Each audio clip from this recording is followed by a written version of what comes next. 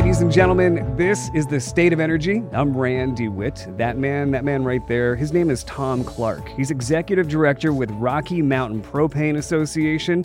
He's actually the expert, and I'm the jackass. Oh my God. Can you say that? Can you say that? Are you sure? I'm pretty sure that's what the business cards say now, right? Or I'll be the donkey. I'm the donkey. Wow, you never cease to amaze me. Well, that's why we are the most original and entertaining propane show on the planet. We are. What are 36 countries? 600 cities? Is that where we're at now? If you hang out with Bezos and Elon, you might be the most popular show.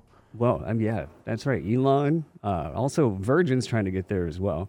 Isn't it weird that Bezos's ship looks like it does, and then there's Virgin Galactic? You think about what I'm going. If anybody's seen this, those guys are traveling to space just for kicks. Yeah, and thanking everyone, all of their workers that are peeing in bottles and making $20 an hour, while the rest of us are just trying to survive. Yeah, this is great.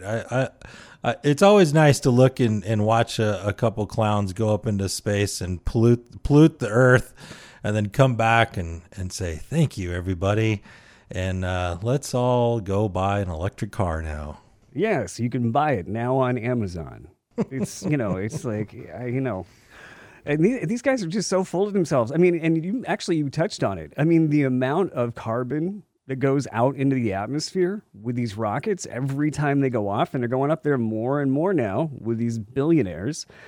Think about what that's doing to the ozone layer. It's not good. In fact, if you read through some of these reports about just how much emissions it takes just to get everybody to show up to these buildings and these test rockets and build all this stuff, these platforms, and just doing test launches.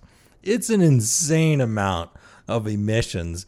And these are the same people that are like trying to push all of us to clean up our personal emissions, from our vehicles that we drive to the emissions in our houses. But yet it's okay for them to go up and take an 11-minute joyride. I can only imagine. So those guys went up there for 11 minutes. How much emissions? I mean, it's got to be a ridiculous amount just to get to that one point. Ridiculous amount. It's like a fleet of regular cars for a year. That's how much that goes out into the atmosphere. It's stupid. It is. I just hope that we wake up a little bit and just be like, come on, man. We want to clean up the emissions. We want to save the planet. Let's start with these guys at the top, man. Knock it off. Well, yeah, you look to Great Britain and Orbex, who's doing their biopropane rockets that have put out like 0.02% of the emissions that those rockets that the billionaires are flying up in are putting out. And the guys over at Orbex are rocking it. We've been talking. They're rocking it. They're rocking the rockets, huh? They're rocking it. Orbex, that can be your new slogan at Orbex. We rock it. I like that. We can Orbex. That's yours. Take it. You can have it. We won't charge you. But that is cool that there is actually a rocket that's being produced. Yeah. For this isn't for joyrides either. This is for launching real valuable things up into space. But anyway, they're using biopropane. They're using the cleanest fuel that you can use in a rocket right now. So congrats to them. And for those that don't know what biopropane is, can you educate them for us? Yeah, we've talked about it. We had a couple different guests on and talked about renewable propane or biopropane or whatever you want to call it, but it's made from different sources that don't come out of the ground. They could be animal fats, it could be digester gas, but it's a renewable product. And it's here today. It's here right now, and you can produce clean, super clean energy, because propane's already a clean energy. But when you start throwing in a renewable aspect to it, then you've got like the ultimate clean energy. Basically, Tom, it's energy for everyone. It is energy for everybody. Energy for everyone. Why is that? Why is it energy for everyone? Because it's clean, it's abundant, it's affordable, it's American, it's here right now. I mean, we're not anti-electric, we're not anti-wind, hydro, or solar. We just hope that they can catch up to the cleanest, most abundant, most affordable energy source there is, and that's propane, because it's energy for everyone. Thank you, propane.com. It's energy for everybody because it is economically feasible. The infrastructure is already here. It doesn't care if you're the richest of the richest or the poorest of the poor. You have it there. It's available to everybody, and it's affordable. And you don't have to go to China to get it. It's right here. And you can find out where you can get propane near you by simply going to thestateofenergy.com. That is thestateofenergy.com, and simply tap on that where to buy button, type in your zip code, and all the places you can get propane near you will pop up on your screen. And Tom, when they go to thestateofenergy.com, what else are they going to find? Well, you can find all of our past episodes, right? So award-winning episodes. Hey, we are rated top 5% of all podcasts, and there's a ton of podcasts out there. So when you're in the top 5 of a bazillion different podcasts, that's pretty good. Yeah, I think and thank you, seriously, very much, a lot of appreciation. Thank you so much to everyone that listens to the State of Energy. We very much appreciate your time. You know what? I was actually traveling last week. I was up in Montana doing my propane classes for new propane employees that we do, and doing a lot of traveling up there. And I came across a student that was in my class, right? Because I go and meet these new guys and I tell them all about propane. But this guy shows up, and we're in Billings, Montana, of all places. And I start telling him, I always got to brag about the podcast, right? So you go listen to the podcast, and the next day, it's a 2-day course. Anyway, the next day, I was telling these guys, I'm like, oh yeah, also we're on the radio. And in fact, we're on the radio right here in Billings. And the guy, one of the students, looks at me and he's like, oh, that's you? I'm like, what? Well, yeah. What, have you heard the show? And he says, well, yeah, I listen to it every Saturday. I can't believe it. I'm just making that connection now. You're on the radio. You're talking about propane. I'm like, yeah. And then I thought to myself, man, this is another fan. And then he says to me, yeah, it's the only station we get at the ranch. I believe it's KBUL. KBUL. And you know what was ironic about that is we were actually where we were having this hosting this event was in the building of that radio station at the DoubleTree there. They're at the top floor, and I couldn't even believe it. I was going to go knock down the door. You should have just walked in and said, "What's up?" I should have, but well, yeah, you know what? We should get that guy on, the one that was, we should do that once in a while. Bring on some of our avid listeners. Just sure. Bring them on for a little bit. Let them talk. So what else did you find out when you were in Montana? What'd you see? Well, when I was up there, I was looking at all these trains hauling this coal around, and I'm just seeing these just tons and tons and tons of coal.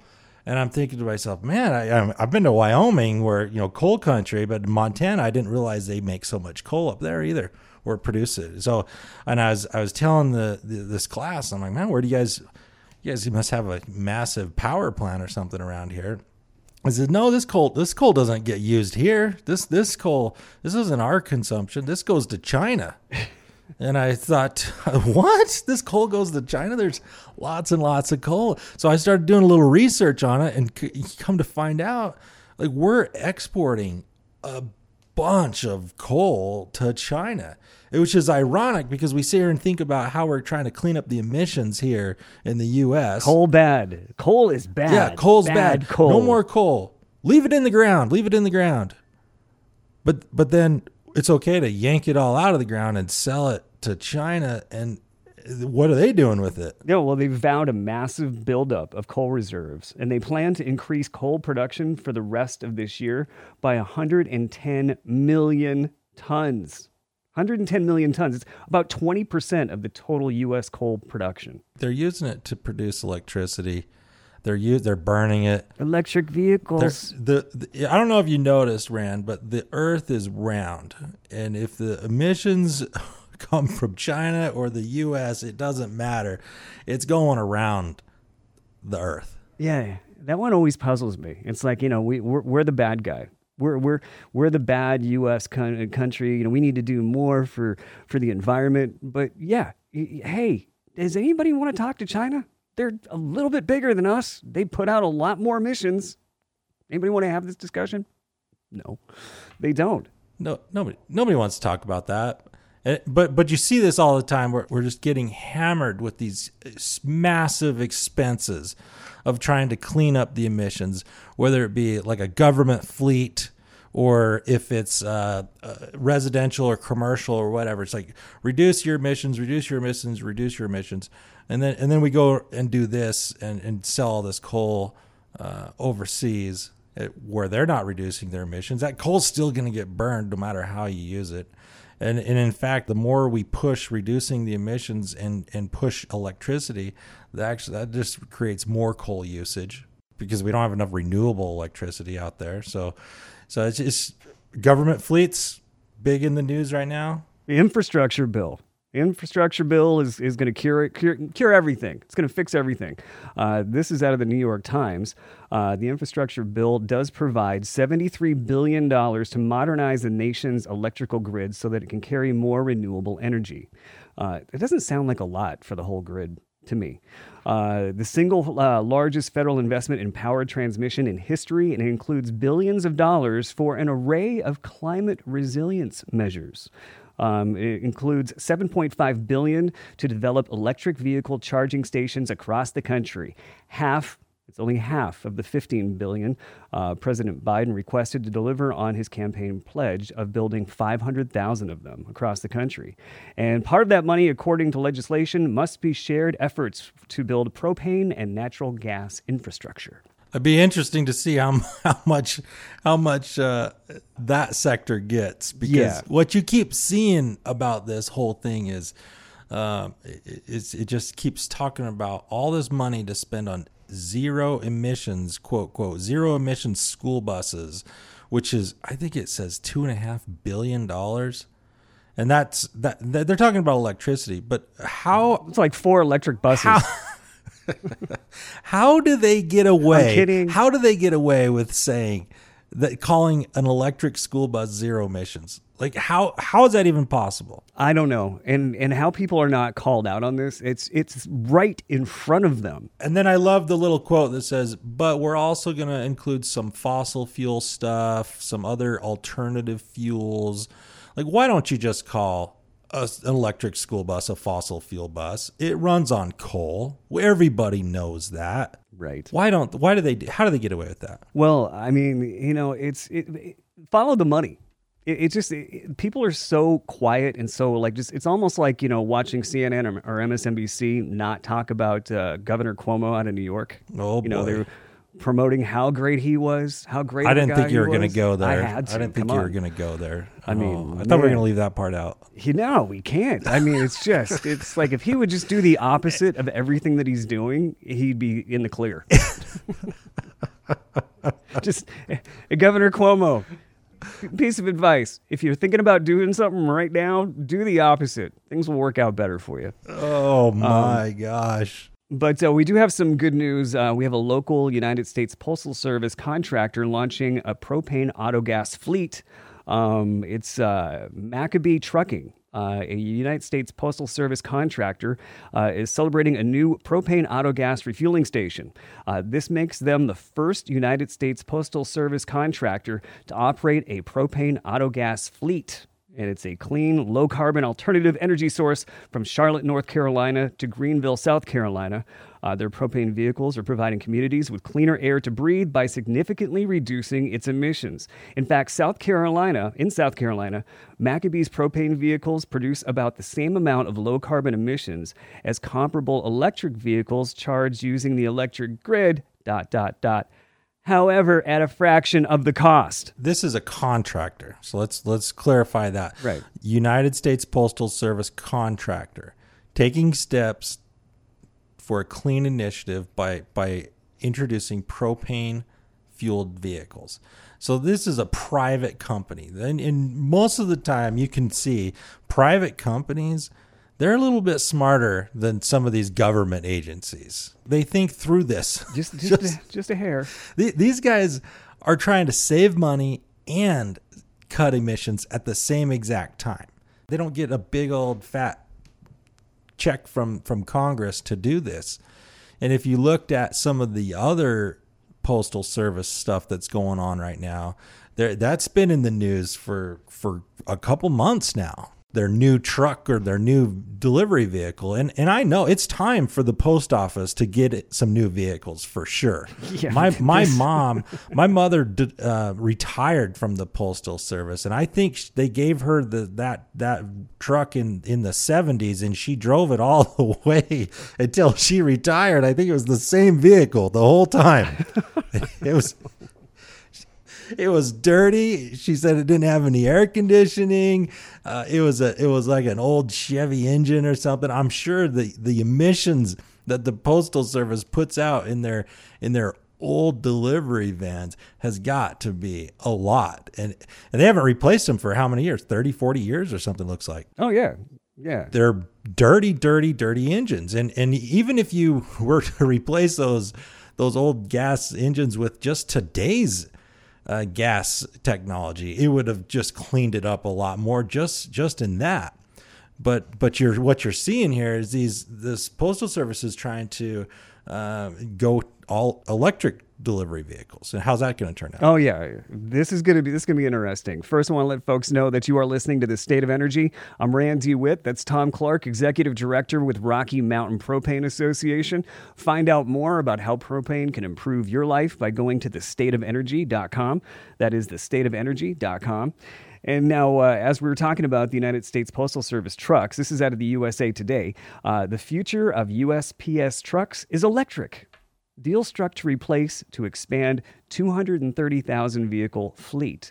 Now, the agency said it's going to award a 10-year, multi-billion-dollar contract to Wisconsin-based Oshkosh Defense to replace its aging fleet of vehicles.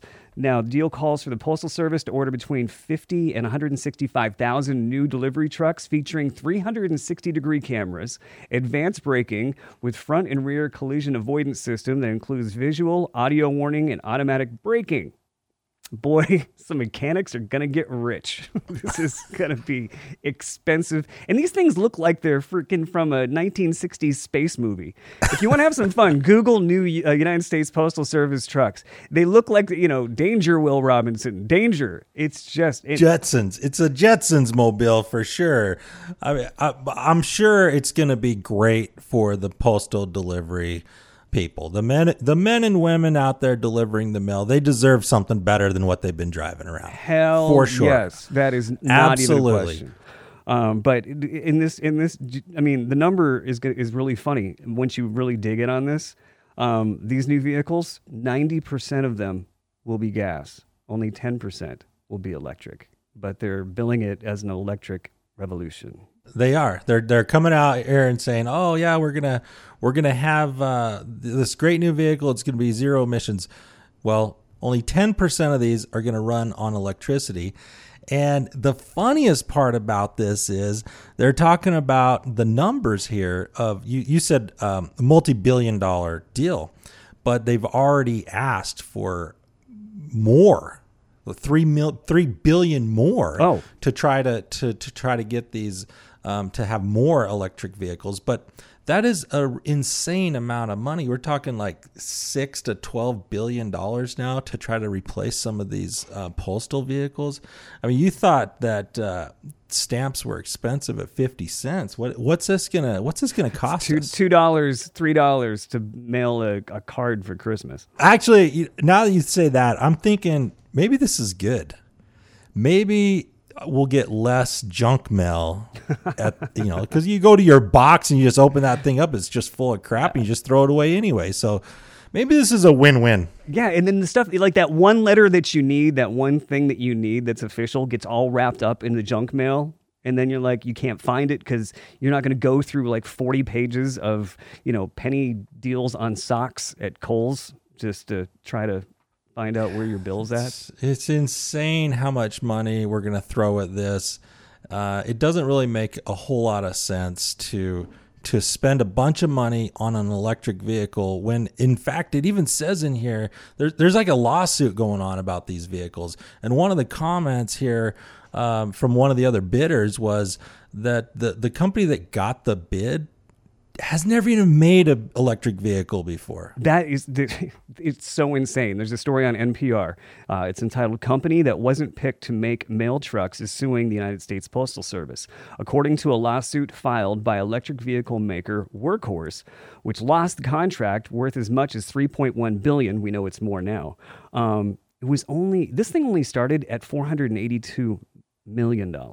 This is where it started. $482 million is where it started. Now it's up to $6 billion. Well, if you read deeper into it, you know what the $482 million was for? $482 million? Huh. That was just to design the thing. That you didn't get an actual vehicle out of that. You just got the design. 482. You know, I can draw some. Tony, our director, he makes some amazing, conceptual stuff. I mean, he designed his own pool and stuff like that. He's amazing. Tony, I think we can probably get you in at a couple million to design some stuff. At least $2 million. He said he'll go with $2 million. $500 million just to design it, and then the other funny numbers in here. And this is what they come out with. This is it. This is what the $500 million got us.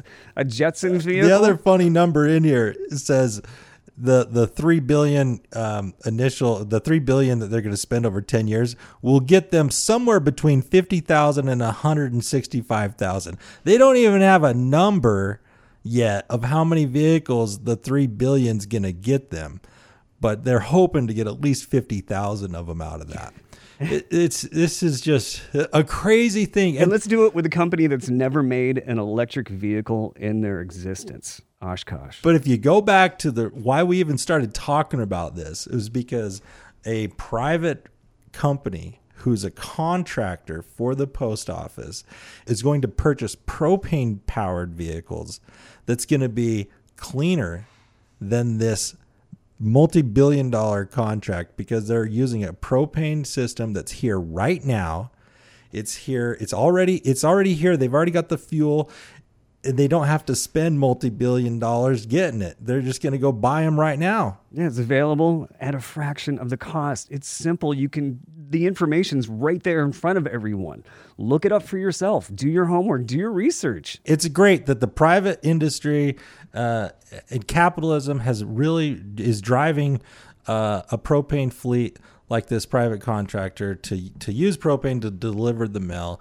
And if you're thinking about increasing your fleet's alternative fuels, because it is energy security, it is going to save you some money, and it's going to clean up the environment, and it's not going to cost you $1 billion. Right. You're going to get it for an affordable price. You're going to be able to get the equipment for affordable, and you're going to get it today. Not in 10 years from now, not some spaceship looking thing. You're going to get it right now, and it's going to work. Go, Tom, because it's energy for everyone. It is. And you know what? Actually, in our last 30 seconds, we're going to talk about the Western Propane Trade Show and Convention, which is happening. We're going to this. We are. It's actually, I'm hearing it's going to be a masquerade ball now. It is. Yep. We skipped over Bravo and Charlie. We went straight to Delta, and we're going to wear a mask. Yeah, well, we do the Guy Fawkes mask. If you bring one of those, I will wear it with you. So you bring two of them. We're going to be there at the Western Propane Convention. We're going to have our booth set up. We're going to have live studio basically set up. And if you want to come in and visit with us, meet us, we'll take autographs. We'll sign autographs, and we'll get you on the show, and you can be our next sponsor. And it's going to be in Reno, so we can all go play blackjack together when we're done. Yeah, after that, it's going to be drinks are on Rand. Game on. Let's do this. Ladies and gentlemen, thank you very much for listening. That's Tom Clark, Executive Director with Rocky Mountain Propane Association. I'm Rand DeWitt, and we're always online at thestateofenergy.com.